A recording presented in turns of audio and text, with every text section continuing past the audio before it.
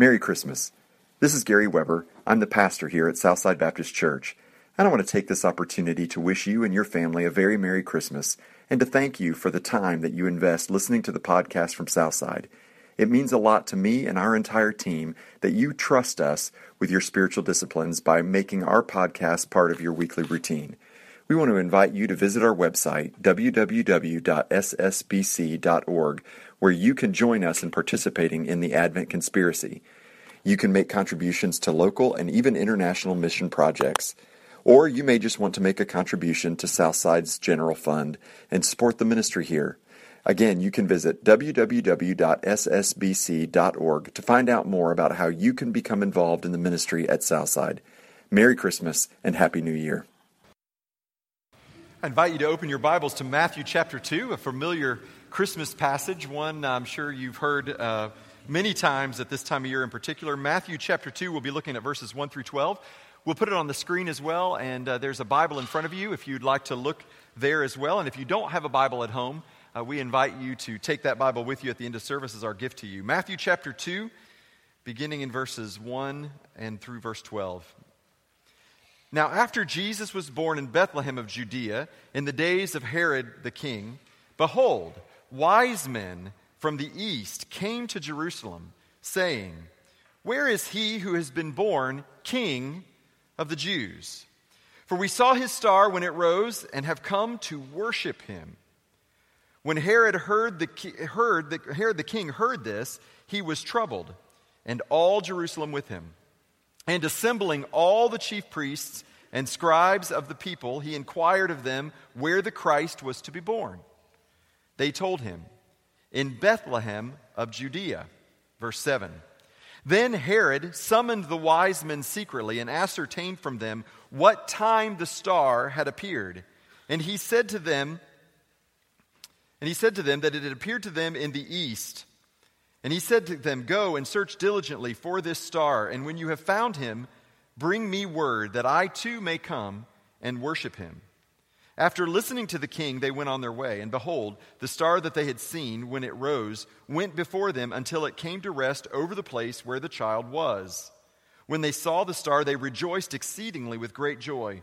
And going into the house, they saw the child with Mary his mother, and they fell down and worshipped him. Then, opening their treasures, they offered him gifts, gold, frankincense, and myrrh. And being warned in a dream not to return to Herod, they departed to their own country by another way. This is the word of the Lord.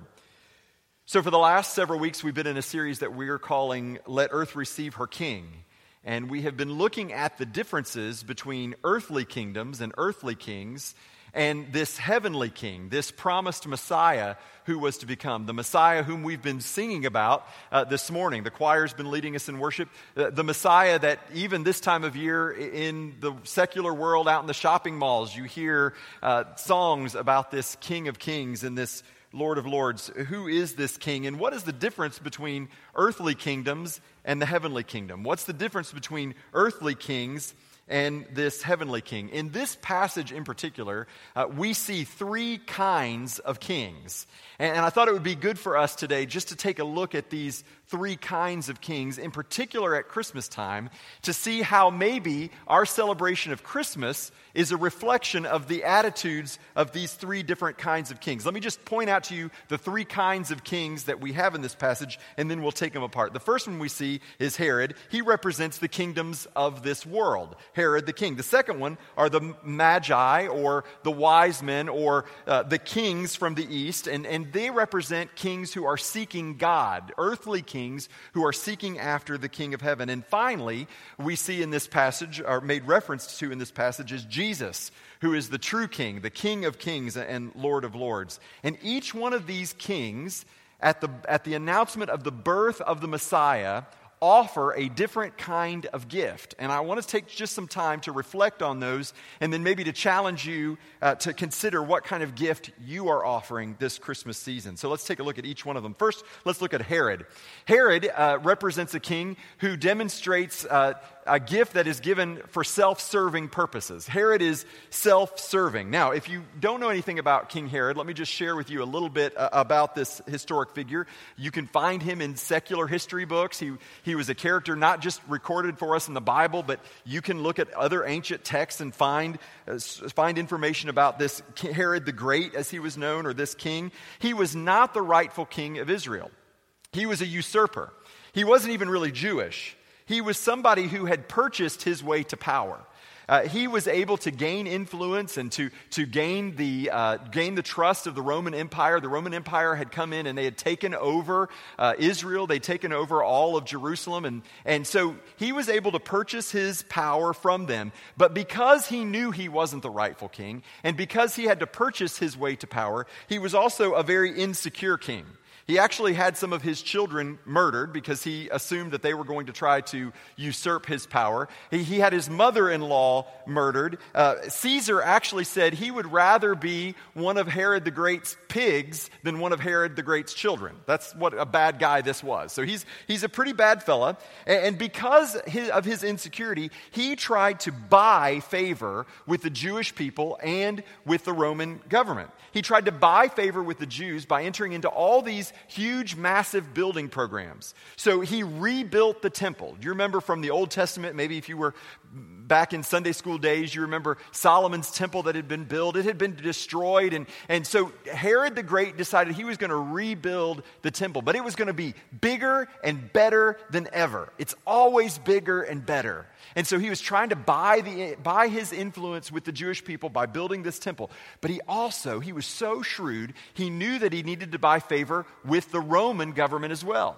So Herod the Great decided, I'll build the temple bigger and better than ever, and I'll put right on the front of the temple, right over the main entrance, I'll put the Roman eagle, the symbol of Roman power and authority. So what he tried to do through this temple was buy the favor of all the Jews and buy the favor of the Roman Empire as well. So when the Magi arrived looking for this true king, when they came into Jerusalem and they're looking for this king that these prophecies have said is coming, they go into the city and word gets back to Herod that there are these wise men from the east who've been tracking this star, and the prophecies are all beginning to come into alignment that there is this Messiah who is going to be born. It really upsets Herod. It speaks to the insecurity that he has. They were all exposed. And so what does he do? He brings the wise men in. And he says, hey, I want to go and worship this king too. Of course, we know Herod didn't really want to worship this king. Herod really wanted to see this king executed. He didn't want any competition, but he was willing to lie and to say that he wanted to go and worship this king in order to be able to find him. Now, if you read the rest of the story, you know that the angel appeared to Mary and Joseph and told Joseph to take the baby and to leave for Egypt. And then Herod actually went into Bethlehem and had all of the male children 2 years and under executed, just so he could be sure to wipe out any threat to his own power and to his own authority. But don't miss Herod's lie and Herod's deception. What did Herod say? He said, I want to go and I want to worship this king as well. Which brings us to something that happens every Christmas, something that you see from probably in early October all the way through the end of the year, and it's the commercialization of Christmas, isn't it? That all of a sudden, all of society, especially those who are trying to sell you something, are willing to acknowledge Jesus when the rest of the year they never would. Have you noticed that? Like suddenly it's okay to mention the name of Jesus, and suddenly it's okay to talk about these religious ideas and these religious topics, because there's this effort to see how can we benefit from the celebration of this birth. How can we tap in to the right market in order to sell more of our product, in order to increase our revenue stream?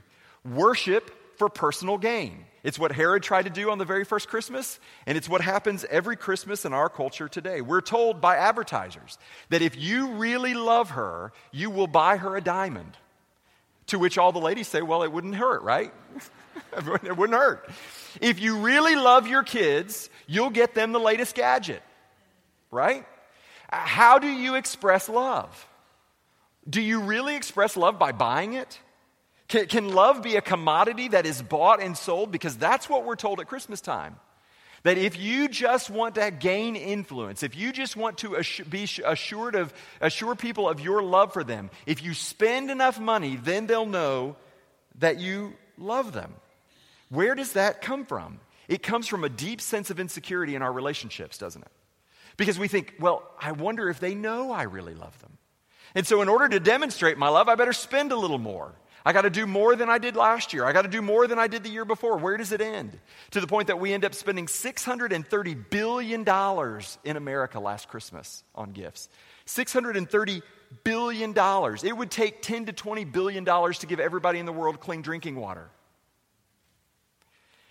And Americans are spending $630 billion to try to prove our love for each other by buying items that are only going to be thrown away the next Christmas. We as a country produce 500 million tons of additional trash at Christmas time. Do you know where that trash comes from? It comes from all the things you bought last year. All the things that you've outgrown, all the things that are broken, all the devices that are no longer any good. What are we doing? We're following into the very same trap as the kings of this earth, the kingdoms of this world. We're falling into the trap of Herod and believing that we can buy people's respect. We can buy people's love if we just spend enough money. Jesus said this in Mark chapter 8:36. What does it profit a man to gain the whole world and lose his soul? That you can never buy enough. You can never gain enough in this world to compensate for what it is that you need in the next world. Jesus went on and said this in Matthew chapter 6, verse 1.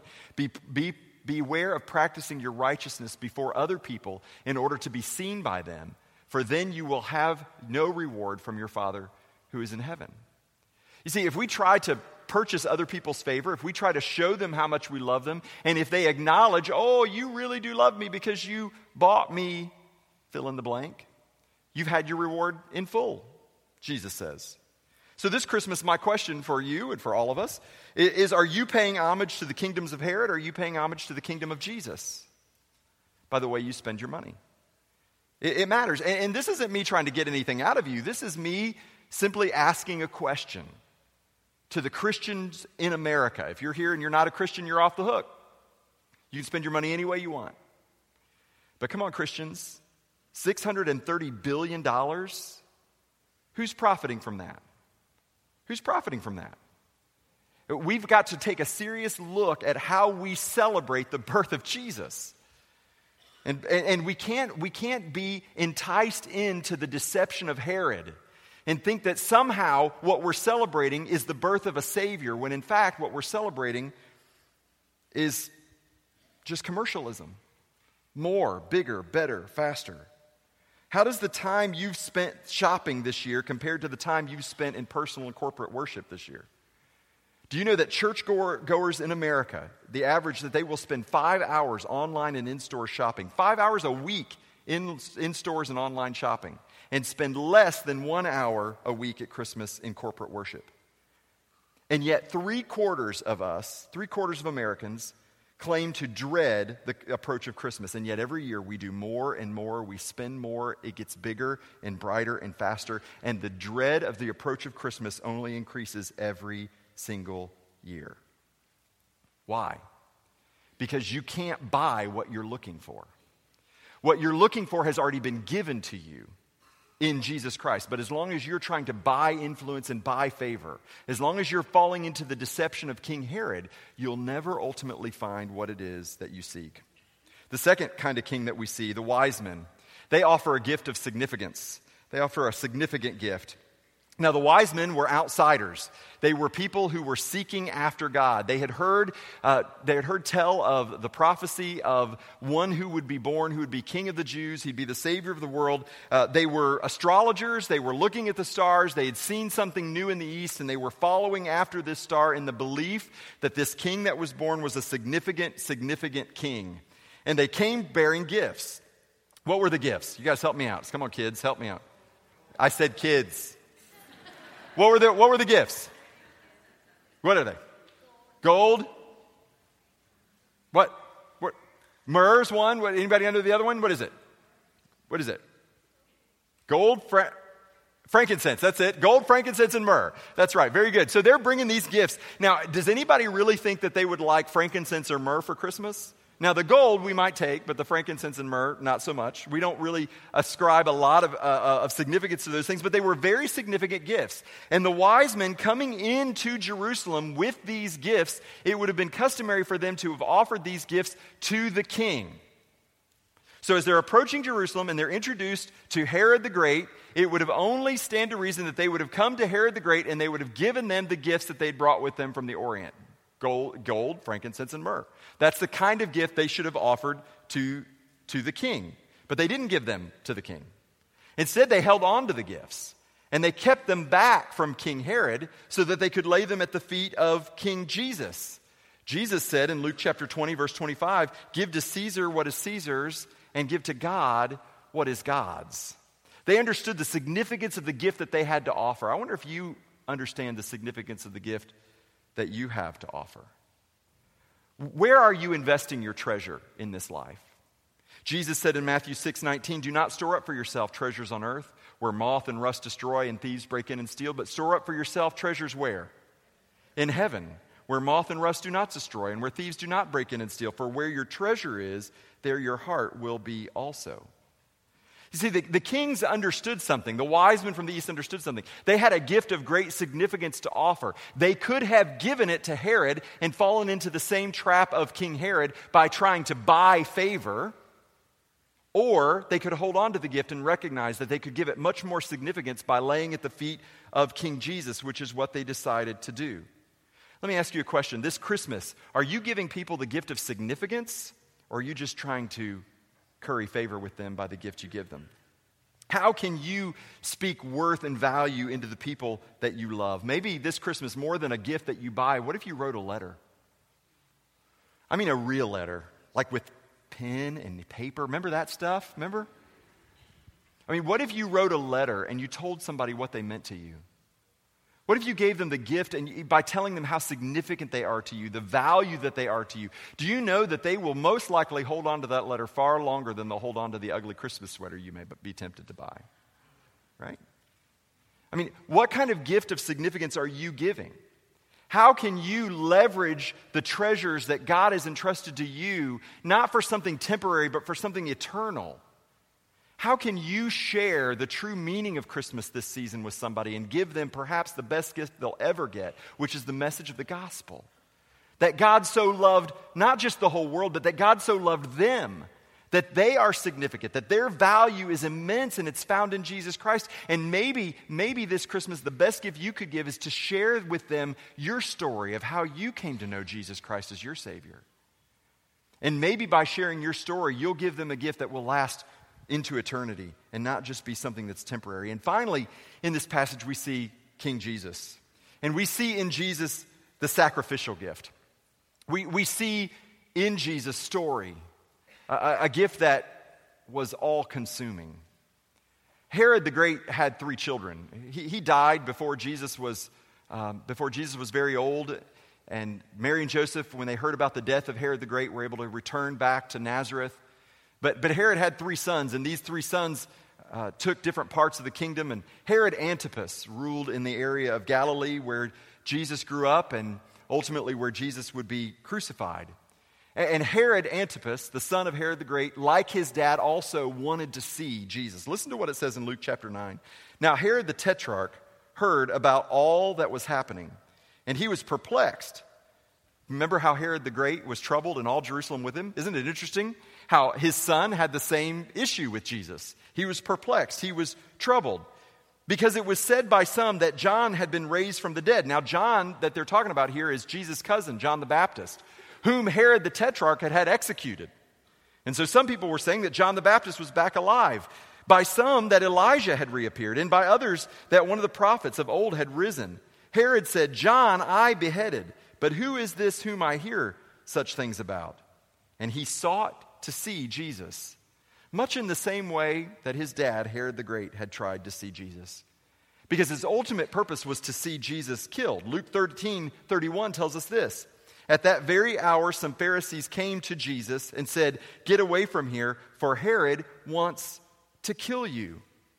Herod Antipas had the same motive as his dad, Herod the Great. He wanted to see Jesus, to be in close proximity in Jesus for his own purpose and for his own designs, to see Jesus executed. But Jesus ultimately would willingly sacrifice his life. Herod Antipas, Herod the Great, they couldn't take what Jesus was willing to give. See, nobody took Jesus' life from him. Jesus gave it willingly, sacrificially, to demonstrate God's love for us. You see, at Christmas, we celebrate the birth of a Savior. But it's not his birth that brings about your salvation. It's his death. It's the fact that Jesus lived a sinless life and ultimately was willing to lay down that life for you on the cross.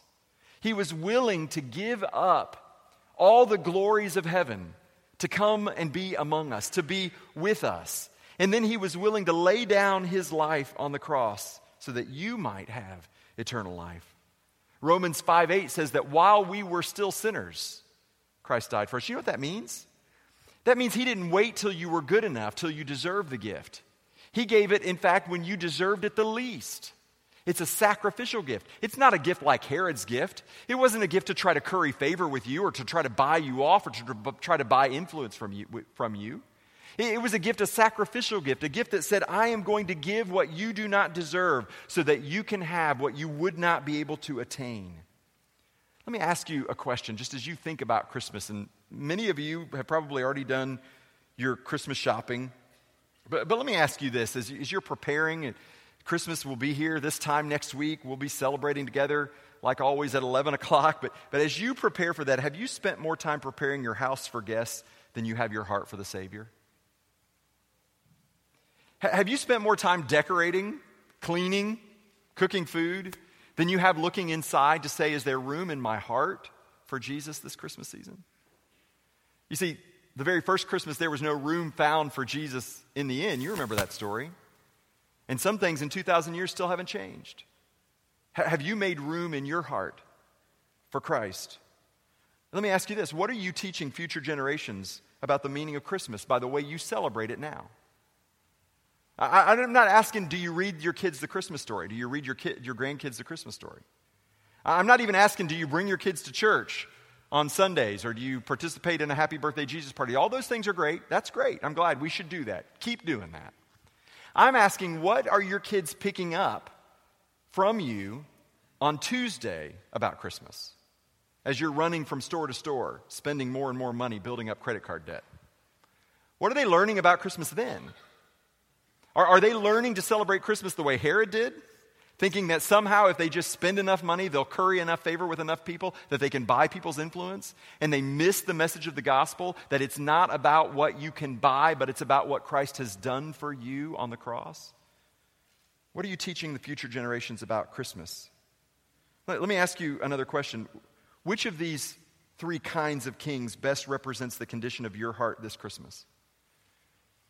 I mean, this is something only you can answer for yourself. But as you look at yourself, as you look at the condition of your own heart, is the condition of your heart self-serving? Now, here's what's tricky about commercialism. You can be thinking the whole time, well, I'm doing this for other people. I'm doing this because I love my family. I'm doing this because I love my friends. Really? Is that really why you're doing it? Are you just afraid that your kids' friends might get something better than you give your kids, and so you want to make sure that you know your kids love you and that you love your kids? Why are you really spending what you spend? Why are you really doing what you do this Christmas? Is it an expression of your love for Christ, or is there something self-serving about it? What's the condition of your heart? Are you like the wise men seeking after God and trying to offer gifts of significance to the people that you love and the people who love you? Do you have the heart of Jesus? Are you offering yourself sacrificially to others?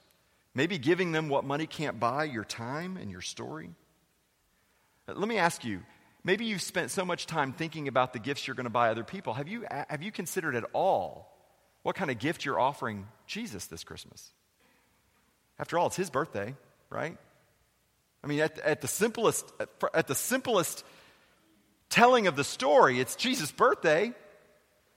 Have you spent more money giving gifts to people who can afford to take a vacation than you have in giving to the least of these Because Jesus said, if you do it to the least of these, you've done it to me.